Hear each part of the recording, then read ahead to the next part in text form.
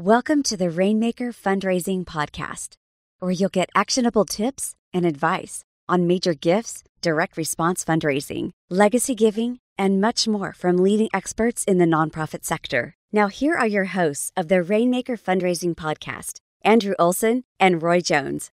Good afternoon. This is Andrew Olson, host of the Rainmaker Fundraising Podcast, and I am thrilled today to have my good friend John Cazzara with me. John is Chief Philanthropy Officer at St. Mary Medical Center, which is a member of the Providence Health System. And John is also a contributing author to my most recent book, 101 Biggest Mistakes Nonprofits Make and How You Can Avoid Them. John is here to talk to us today, particularly about capital campaigns. So John, welcome to the show. Hey, thanks, Andrew. Such a pleasure to spend some time with you. Dude, I'm really excited for this conversation. So just for all of our listeners, John and I go way back. I don't know exactly how many years, but he and I worked together on the food bank fundraising team at the Russ Reed Company back when that agency was around, and have sort of grown up in the industry together. John, in addition to being the Chief Philanthropy Officer at St. Mary Medical, he's held senior level consulting roles at CCS Fundraising and at Changing Our World, and then was also a frontline fundraiser at St. Mary's Food Bank in Phoenix. So, John, I'm curious, does every nonprofit you work for have to have St. Mary's in the title? It's funny you say that. I jokingly tell people that she's my patron saint. I guess only in Catholic fundraising you can get away with that joke, but yeah. So that's just where I've landed is St. Mary. She tends to follow me. She was a good lady, you know. So. That's awesome. Well, and again, thanks for being here. I want to talk about two things. Really, I want to get into some of the big campaign mistakes that you outline in your chapter of the book. But before I do that, I want to create a little bit of space for us to talk and for you to share a little bit about your career progression, because I think it'll be interesting for our listeners, given that you've worked really in many different facets of the nonprofit sector, both on the nonprofit side and as a consultant. So tell us just a little bit about sort of how you approached your career and what some of the highlights and biggest learnings have been for you. Yeah, absolutely. Happy to. And it's interesting because I've had sort of a non-traditional fundraising career path. If you remember, you and I were at Russ Reed, and I think I started there in 2010. So it's coming up on, it's 10 years ago now. And that was my first taste of fundraising. And that's where I really learned what annual fundraising was about. That's what I learned what digital fundraising was about, direct response. And it gave me a lot of the science of that. And I'd be remiss, at every stage of my career, I've had really good teachers and really good leaders. And as I think back to Russ Reed, I think of you, Andrew, as someone I learned a lot from. And I also think of Derek Torrey as someone that was just a real good teacher and gave me a lot of tools and resources. And so when Lisa Notaro at St. Mary's Food Bank Alliance called me and said, hey, do you want to come basically lead our annual fund? It's the second largest food bank in the country, this kind of thing. I said, sure. And I felt fairly equipped from Russ Reed to do that. And Lisa, being the leader she is, and she's ambitious, she's energetic, she really gave me a lot of autonomy to test and try things in their program at St. Mary's Food Bank. And it was interesting because when I got there, Lisa had just got there 6 months prior, and they were a program that was struggling to raise $12 million. And they had a little bit of an old school dysfunctional fundraising program. And so we really revamped it to be more of an integrated fundraising program. And I learned a lot there about how to leverage PR strategies to drive direct response fundraising results. And so when I left, they were up to raising over $14 million a year. And I just talked with Lisa last week, and they're on track to raise $20 million this year, which is unbelievable in terms of their fundraising revenue. And so, but when I was at St. Mary's, I was there for about 2.5 years. We had a lot of success and loved it. And that shift from sort of theory at Russ Reed, where I learned best practices, to then practice and having a leader like Lisa who believed in me, who trusted me, and who kind of gave me free rein to do a lot of good things with her in the program. But when I was there, I realized, well, I haven't done a lot of major gifts work. And I knew that would be a gap if I wanted to grow in fundraising. And so funny enough, that's when you, Andrew, reached out and said, hey, there's this organization called Changing Our World. They're launching a major campaign in St. Louis. Are you interested? And me being young and uncommitted at that point, I didn't have kids or a wife yet or anything. I said, sure. And so uprooted myself from Scottsdale, Arizona in January to move to St. Louis, Missouri in the middle of winter. And it was, that was debatable if that was a smart decision or not. But but I was there in St. Louis for a year and a half. We led a successful $110 million campaign for the Archdiocese of St. Louis, where we created a massive endowment that would support Catholic education for generations to come. The Catholic schools there were kind of struggling to stay afloat. Their prices were going up, their attendance was going down, and the Archbishop thought would be a good way of kind of offsetting their expenses and providing grants to them to keep them afloat. And again, I had some really good teachers there. Two people that I worked with that really taught me the ropes of major gift campaign fundraising were a guy named Jim Kopp, who's now at another direct response agency, and another guy named Fred Roberts, who's been in parish and diocesan fundraising world for over 20 years. While I was in St. Louis, funny enough, I reconnected with my high school girlfriend, Lauren. We had been apart for 18, almost 20 years at that point. And I had this opportunity with CCS fundraising to move back to California. And I took it because I wanted to be near Lauren. She lived in California. And soon after I got back, we got married, and the rest is history, and we have a baby and all that. But I carried on the consulting role at CCS. And the unique thing about my time there, CCS to me is one of the best shops in the business. They're very aggressive. They always hit their numbers. Missing goal is not an option at CCS. They are intense. And it really, when I was there though, I got a broad exposure. I worked with symphonies. I worked with social service organizations, museums. But really the big thing that I worked with was Catholic healthcare organizations and the Dignity Health and Providence Health systems. And that's where I really found my love for what I'm doing now in Catholic healthcare. I'd be remiss though, at CCS, my best teacher and mentor, it was my boss, Chris Looney.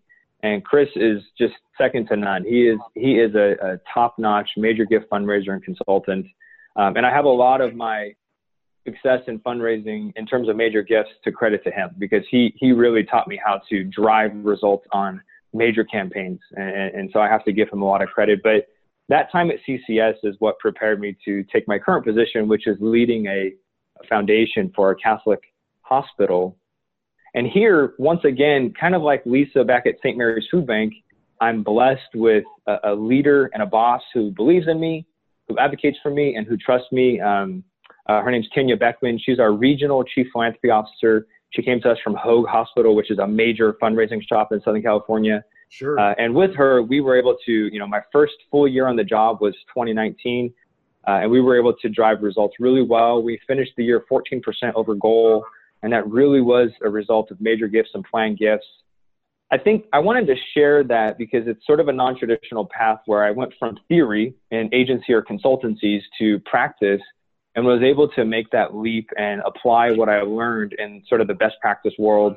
And I imagine there's a lot of folks that work in fundraising that think, well, what would it look like if I worked in consulting? And I would say, do it. You have nothing to lose, because all you have is to gain in terms of best practices, building your network of partners in the industry, as well as learning different sectors of the industry. Had I not worked in consulting, I would not have landed in Catholic healthcare. And so the message I want to share is that any good ideas that I have in my chapter in the book, or any good ideas I share on this podcast, really probably came from one of those people I mentioned. I really stand on the shoulders of all my teachers and leaders and mentors, because that's how you grow in this career. It's sort of in a way, it's sort of a mentorship-based career, because there's not a textbook really for fundraising. You got to learn how to navigate the dynamics of this very complex field. I hope that's valuable for your listeners, because it is sort of a non-traditional path. I'm right there with you on that. I think this is so much more of an apprenticeship-driven field than a certification field, if you will.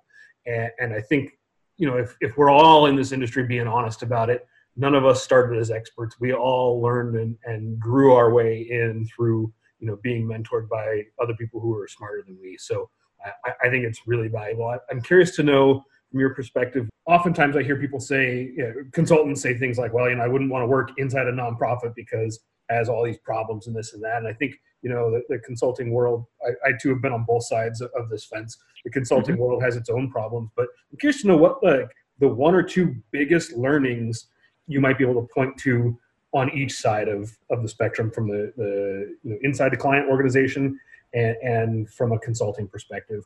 What are the things that either surprised you most or you feel like you grew most because of? So I'll start with consulting, and forgive me, I'm going to share a couple more than two, but I have like 3 or 4 things that I'll share on the consulting side. So the really fun, intense part of consulting is that your client is in one of their most transformational moments of their history, right? They're making this investment in a firm, and you're expected to show up and drive results for them. And so with that, I love the fact that there was this sort of clear mission and metrics of success, right? You're being hired, you're being contracted, and your job is to drive results.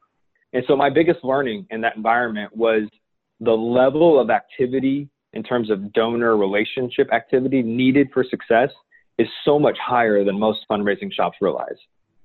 We at CCS typically operated on a 3-to-1 ratio, meaning you need to make 3 asks for 3 times the amount of money that you want to raise per dollar. So if you want to raise $1 million, you need to ask for at least 3, and you need to approach at least 3 times as many donors as you think you do, essentially. So the level of intensity and focus and activity is so much higher, and I wouldn't have understood that had I not worked in consulting. So I would say that was a major takeaway. I think the second major takeaway was there was sort of a phased approach to the way consultants approach fundraising. And so when you're in sort of an annual fund, you're in-house, you're kind of focused on all your donors at all times. In consulting, it's, okay, who are our best prospects, and let's go to them first. Let's separate that out and do research on our next pool of prospects we're going to go to. And then there's a much more strategic approach of how you work through a donor pipeline. And so those were major learnings. You know, the con of consulting for me, and this is something that everybody either enjoys or doesn't enjoy. I didn't enjoy it, which is why I ended up leaving consulting. But I felt at the end of the day, I wasn't doing something that was authentically mine, right? So you consult, you provide guidance, you provide advice, you hold clients accountable, you drive results.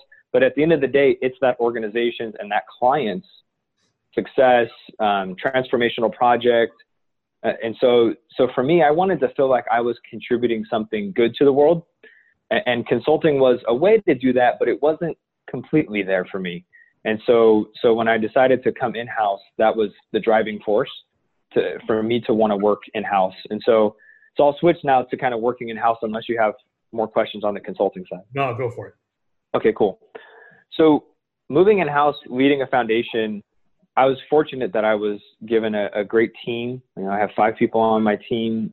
I was given a very dedicated board. And so getting to build and cultivate and strengthen my team and my board, that provides me just a lot of satisfaction. And that was actually surprising. It's funny because I've managed teams in the past.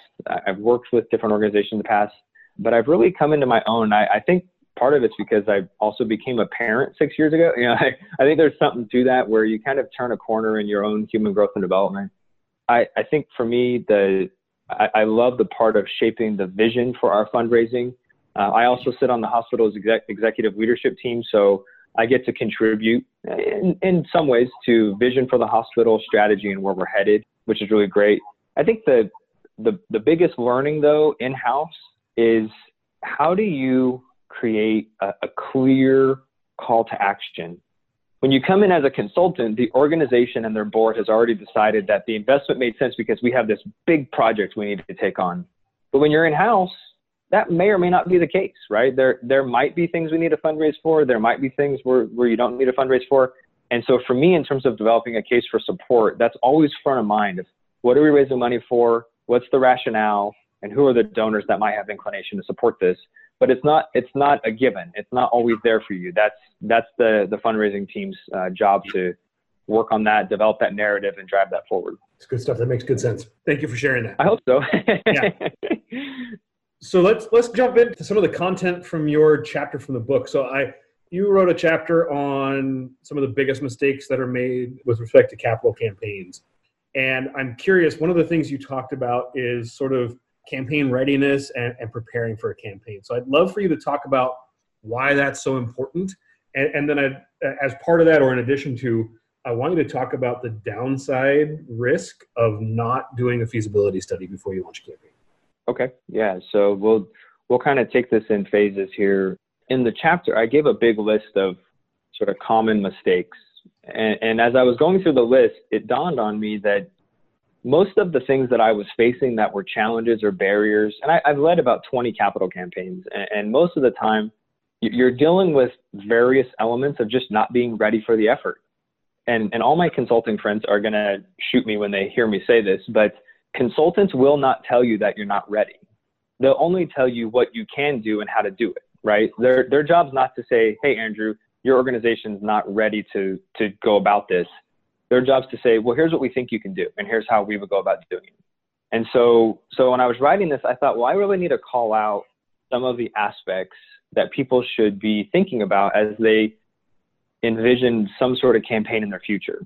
And I even, funny enough, in the book, it's kind of not, it's hard to read because it's a small chart, but I even put in my own 9-year or 8-year vision for how I would lead my own foundation through a campaign, because, hey, that's how I'm thinking. And I figured I might as well share that. And so to me, the biggest issue with campaigns is that people simply aren't ready.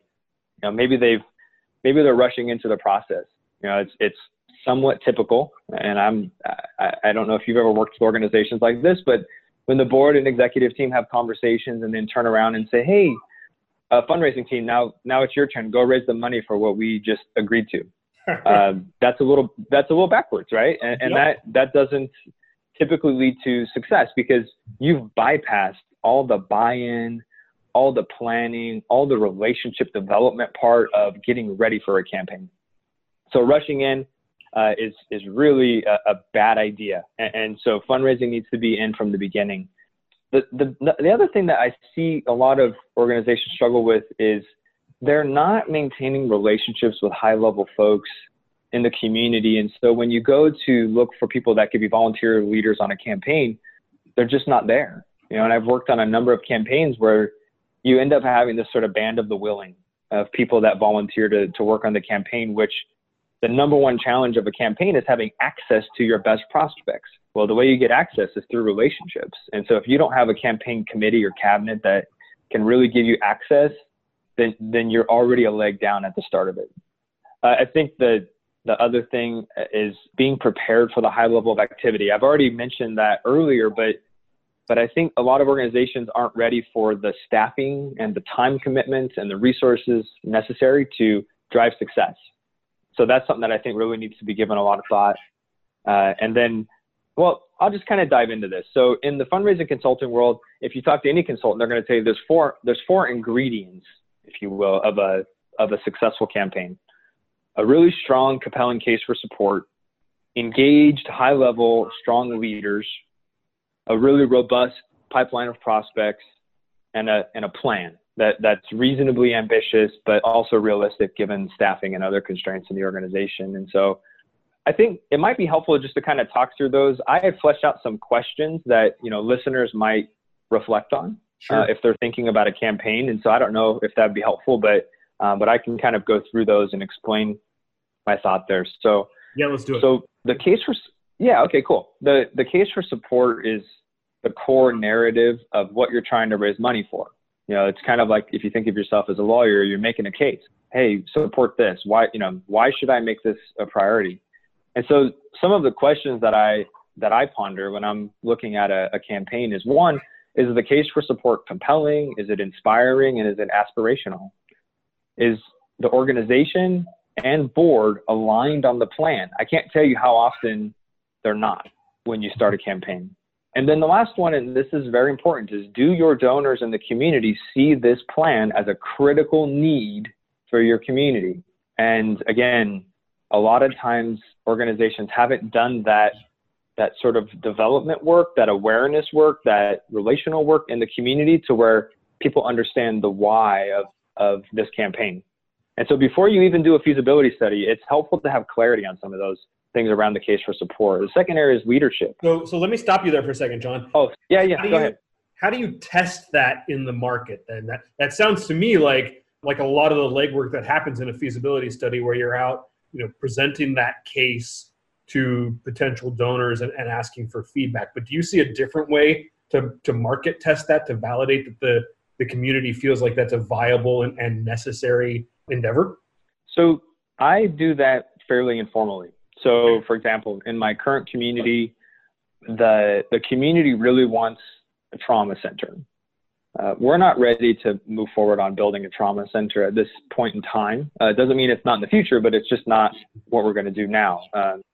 And there's other fundraising things that we would like to apply ourselves to. And so what I do is I kind of keep a list in my back pocket of things that I'm looking at, that I'm thinking about.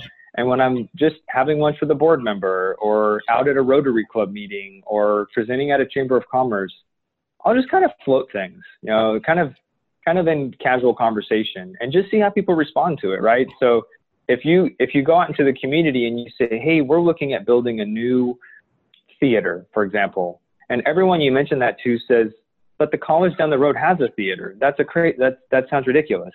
Then that might not be a feasible idea, right? I mean, it's kind of simple, but I think having the vision and maybe a list of things that you might want to do in the future and just kind of floating those ideas, that would be how I do it. And that's how I'm doing it right now with some of our upcoming fundraising priorities. Okay. And the other thing that gives me is the way people respond will tell me what matters to them. What's their motivations? What do they not like about the plan that I need to count as a barrier or challenge that I'll have to overcome? So that's one way. I think working with boards, as community representatives is important, but that's how I would do it. I don't think at this stage, before a feasibility study, I don't think you want to have a formal assessment. I think that might be putting the cart before the horse, so to speak. Okay. But it is worthwhile to have a list in your back pocket. Cool. All right. Now you were just about to talk about leadership before I asked that question. So go ahead and jump into that. So in the chapter, I talked about how when it comes to leadership, there's this sort of magic that happens if you can get one of your best donors to be one of your first leaders on a campaign, your chances of success, I haven't done the research, but they're probably 100 times higher. Just astronomically higher. And for a lot of reasons. One, that person probably hangs out with people that can give similar amounts.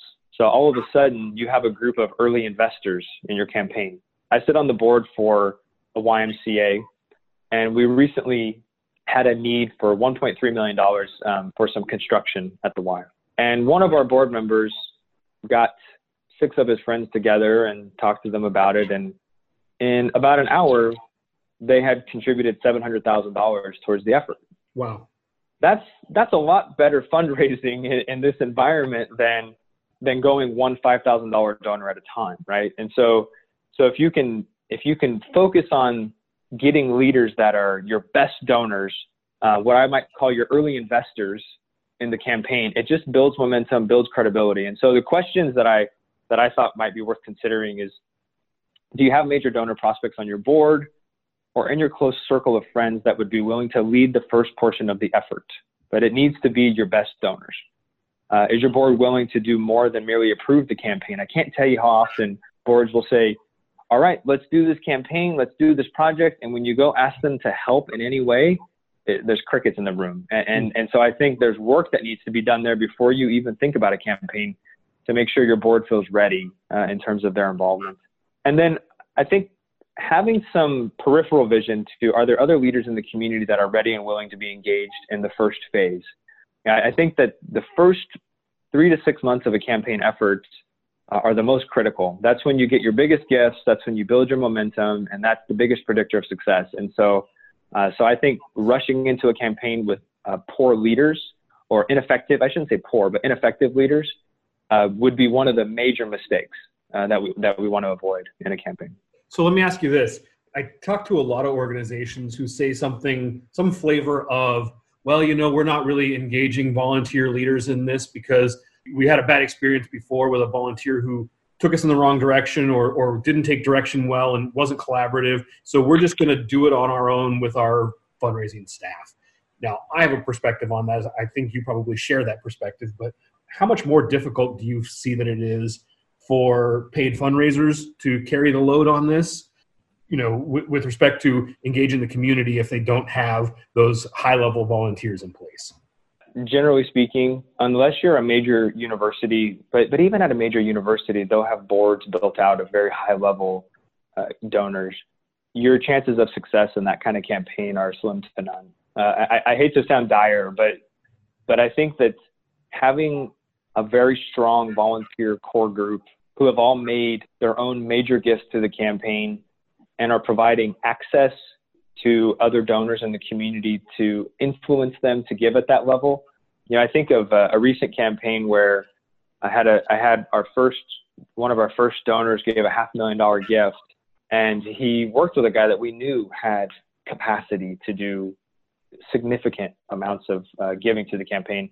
Yet this individual had said, I'm not going to be supporting this campaign this year. I have all these other priorities. And so after we got that initial $500,000 gift, we talked with him and said, will you go to this other person with us and talk to them about a gift? And all of a sudden we had another $250,000 gift. Because like hang with like typically in social circles. And so the level of influence you get when you have some of your major donors involved as volunteer leaders on a campaign is you just can't do that internally in-house.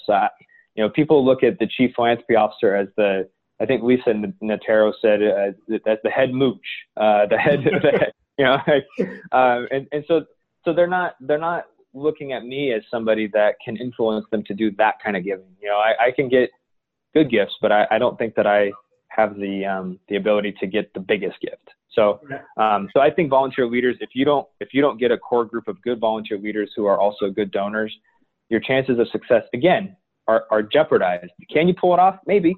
But if you want to be ready, then you want to have that core group in place and have it be really strong. Yeah, I figured you were going to say that. And I don't know if you know Lisa Wolf over at Westfall Gold, but I had her on the show a couple of weeks ago. And one of the things she shared with me was, you know, they only work with ultra high net worth individuals and families. And she said that in their research, something like 95% of high net worth individuals said that if someone they knew and trusted asked them or recommended to them to give to a particular initiative, they would seriously consider it. And I think a percentage like that is off the charts high, and something that the entire industry needs to take note of, that, you know, that level of influence with people who are not paid to be asking is really important. Yeah, I mean, think about it. If it's something you're doing with a friend to create change in your community, all of a sudden, right? It's a different thought process versus, okay, John's bugging me for my annual gift. I'm going to give him something to make him go away. It's a different type of thought process when you get that magic of the major donor volunteer leader with your major donor prospects. There's just magic that happens there that staff can't create. So yeah, so I think it's critical to have a really strong committee in place. Yeah. So the next area are around prospects, and kind of tying back to the level of activity necessary for campaign success. You really need to think about, do we have the pipeline? Do we have and this might take some wealth screening, some other analysis, and I'm sure you guys at Newport One do a lot of this work, but really digging into what does our current database look like and what does it need to look like for success? And so a few questions that I think about is, one, do you have a broad base of support? And are there hidden gold mines within that need to be worked on in terms of giving capacity? Two is, do you have well-cultivated major donor relationships? Again, I can't tell you how often campaigns get launched and you try to get a hold of some of their major donors and they're not returning your call, they're not involved, they're not engaged, and you're thinking, well, it would have been nice to do 12 months of relationship work before we started this campaign to get ready for that. Three, do you have access to major prospects in your market or in your network of relationships? So who are those folks that are 2 or 3 relational rings removed from you that you know you have access to when the time is right for the right campaign? And then who can you involve? This is from a prospect standpoint, especially a major gift prospect standpoint. Who can you involve very early in the planning process to cultivate their interest in making a gift? And so I usually have a campaign planning committee, usually put together a team that oversees the feasibility study. And this is a way to start involving those major prospects and potential leaders early on so that they get fully bought in and that they'll be ready to be your first donors, or what I might call your early investors in this effort. So I want to stop you there because I think this is a critical piece that so many organizations miss. I can't tell you how many conversations I've been in where an organization says, yeah, we're not really going to go into the community for this campaign. We're planning to launch and close this campaign on just a couple dozen existing donor relationships, rather than using this as an opportunity to go out and acquire major donor partners, investors, as you said, which is just shocking to me, because there's no other way that I can think of that in a concerted manner, in a brief period of time, an organization can build relationships with high net worth investors in the community. Certainly you can't do it through direct mail or online or anything like that. I'd love your thought on, this way of thinking that organizations don't want to use or are afraid or concerned to use a campaign as a means for high dollar donor acquisition. Yeah. It's unfortunate that kind of line of thinking is out there, because my biggest fear, so here, just when I think about my current fundraising program, my biggest fear is that we launch a campaign, I go talk to all of our existing donors and I get them to make pledges. And then in 3 years, I have no donors because they're all paying pledges. That's my biggest fear, right? And now that it's out there, I hope it doesn't come true. But that's, if I have something that keeps me up at night, it's that we maximize the potential and then we have no donors. Will it happen? No. Not everybody will support every campaign, but it's a fear that I think is realistic. So I was talking recently with the chief development officer of a major children's hospital foundation, who is moving into a $250 million comprehensive campaign. And we were just kind of talking about it. And I said, how are you feeling about it? And, it's ambitious, a quarter of $1 billion. That's a lot of money. And he said, I hate campaigns because it kind of creates this artificial moment in time to maybe raise a little more money than you would otherwise. And he said, my goal is that this campaign builds our infrastructure and elevates our fundraising indefinitely. And that to me is the gold standard of campaigns. Yeah. A campaign should elevate your fundraising. It should sort of galvanize your base of support, and it should give you an excuse to go and promote who you are and how you're trying to transform the community in which you operate. And so at the end of it, don't get to the end of your campaign and have your donors be tapped out saying, oh my goodness, we just did all this great work, we're done. Get to the end of your campaign saying, this is our new normal. All of a sudden we have 3 major gift officers instead of 1, and that's our new normal. Use it as a way to elevate fundraising. And I think that that's entirely possible. And I think a campaign is a good excuse and a good way to build that awareness and to build that future. Yeah, I agree. I think that. Okay, what's next on your list? So the last thing that people need to think about is having a really good campaign plan. I think that this is another mistake, a major mistake, that people think, well, we just need to raise a couple $1 million. We'll go talk to a few good donors and we'll just get it done. It doesn't work that way. And I think so often in consulting, I would work with organizations that they didn't understand all the rigor that needs to go into phases and research and prep and talking points and all this other stuff. And so a couple questions for consideration as you reflect on thinking about this. One is, do you have a plan that is reasonably ambitious with regard to activity and timeline? Can you sustain the campaign activity for success? And are you giving yourself enough time to do it right? I think so often when you're in a feasibility study, there's a little bit of pressure to say, well, let's get this done really fast. Okay, that's understandable. Organizations usually launch a campaign because they have a clear funding need, but it's more important, tying back to our last point, is to elevate fundraising. So do it right, build the relationships, build the case, and make sure your plan supports that. Second question, have you allocated appropriate budget and staffing to execute the plan? People need to really look in the mirror and be honest about this one. Are we only making a verbal and contractual commitment to this, or are we making an organizational commitment to this? And I think that you need the organizational commitment, you need the strategic commitment. And then the third question is do you have or need counsel to be successful? Some organizations, I think, like major universities, they might not need a consulting firm to sort of come alongside them. Other organizations, a lot of social service organizations, need consulting because they don't have in-house expertise to handle a campaign that would be beyond their, fundraising experience or expertise. And so giving serious consideration to when and how to engage fundraising counsel along the way. So I'm curious, is there a tipping point where you would say, okay, an organization of this size or of this experience level, you probably ought to have campaign counsel? Or is it simply varies by every organization based on who's sitting in the seats in the organization? I think it's more the latter. I see CCS working with major universities and major hospitals and health systems, as well as other firms like Martin Lundy and others that are doing really important work in organizations that I wouldn't traditionally think needed outside counsel because they probably have experts in the house. Sure. But you never know where they're at in their own evolution as a department or as a school or, whatever their situation is. And so typically, though, if your campaign is going to be more than $5 million, maybe even $3 million, then you definitely need counsel. Like that's a given.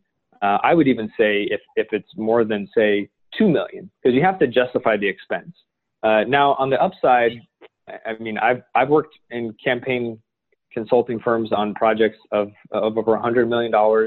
I know in LA, CCS is leading a campaign that's over $500 million. So in terms of campaign size, there's a lot of scope there. And so I don't know. It's hard to answer that question because it's very situational. You have to really assess what are our strengths. Has anybody led a successful campaign? So often you'll hear somebody say, "Oh, so-and-so worked on a campaign." Okay, that's fine. But was it successful and what was their role in it? If they were just doing the prospect research on the campaign, that doesn't mean they're ready to lead a campaign, So I think that's one of the challenges.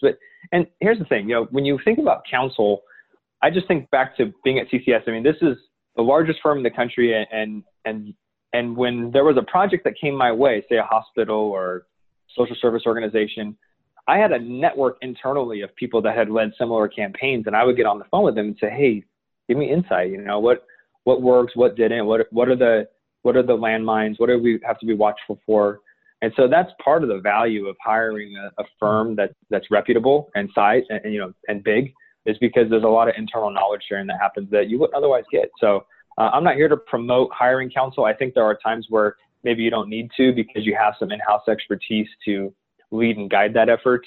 But typically it's helpful, especially at the start of a campaign. Yeah, it makes good sense. That's helpful. Thank you. Okay, so I know you got to leave pretty quick for a planning meeting for your organization, but one more question for you, because I think everybody who's thinking about campaigns thinks about this, and that is, I just want to get your reaction and maybe some tips or guidance from you on how an organization protects annual operating revenue while in a campaign. Yeah, you knew that was coming, right? Yeah, that's the constant question, and that really ties back to what I said is my greatest fear, right? Is if you existed in a static environment where you only had a certain 1,000 donors, and you wouldn't ask them all to support a campaign, then you run the risk, right? You run the risk of tapping out your donor base. Will that happen? No, it simply won't. Why? One is because people that give to a campaign, maybe that's 30% of your donor population that's going to support your campaign. It's not going to be 50%. It's probably not going to be 40%. So not everybody in your database is going to support a campaign. So that's point number one. So that protects a lot of annual support. Two, if you have a good direct response program and you have a good stewardship program and you're out in the community, you're going to continue to acquire new donors every year that will be annual giving donors. Typically, new donors in the pipeline are not campaign donors unless they're somehow connected through a major donor on your board or something like that. And three, anytime that I've been worried about cannibalizing annual fund, I do a combined ask. And this is somewhat non-traditional, but I think it's important to know is, and I love these conversations, go to your donor and say, "Hey, I know you have limited resources and I want to be mindful of that, but we have some pretty serious projects that we're trying to fund that I know these are things that you're interested in. Could we think about a commitment, a pledge for the next 3 to 5 years where a portion of it would maintain your annual giving and then you would do a special amount above and beyond that towards this campaign. So doing a combined ask is always appropriate, especially with those that are sort of close to the family. And so I've done that in almost every campaign I've worked on, and I think that that's important. Donors appreciate the transparency of having that kind of open conversation. Sometimes, again, depending on the donor, depending on the situation, I'll even throw in a planned giving request to think about. Because why not a gift for today, tomorrow, and forever, right? That's kind of what we talk about in the campaign world. And if you're of a certain age, we might even be able to count that planned gift towards the campaign goal. Usually it's 72 or older. So I hope that helps. But I think if you have a good fundraising program, you're acquiring donors, you're doing the right stuff in the campaign. I haven't seen the annual fund get cannibalized in a campaign. Now, one thing I will note, and I had this on my notes to mention, is I'm seeing a strategic shift right now in the campaign world. And it's interesting. Historically, people would launch these major capital campaigns. We need to build a new building. We need to build a new piece of medical equipment. And I see this move into comprehensive campaigns. And I think that that's a good thing.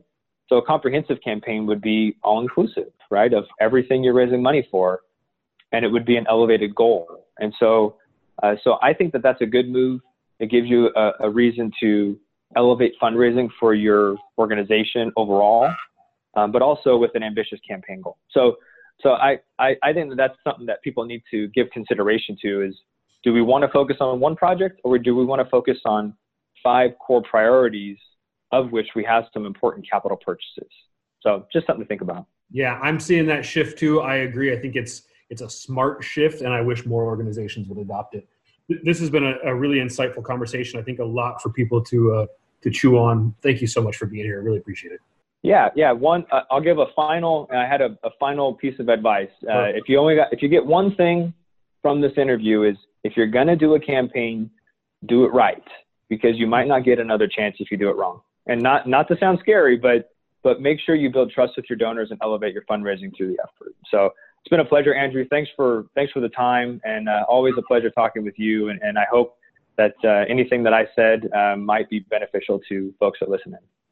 Right there back at you, man. It's always fun to talk with you, and I think it will be beneficial. If somebody listens to this and wants to connect with you, has questions, or maybe wants to bounce an idea off you, what's the best way for people to reach you? Email. So that's John, JOHN.Kozyra, KOZYRA @stjoe, STJOE.org. And don't be shy. I'd love to talk and share ideas. I'm always happy to make time for folks that are considering campaigns and working on this. Awesome. Thank you, John. Thank you for joining us for this episode of the Rainmaker Fundraising Podcast, brought to you exclusively by Newport One. Newport One can make a difference in your fundraising so that you can change the world. You can always reach us at podcast@newportone.com. Please take a moment to rate this episode on iTunes or your favorite podcast platform. When you rate this episode, it will help more nonprofit leaders just like you to help find us and get the information that they need to raise more funds for their organization. Thanks again for listening today.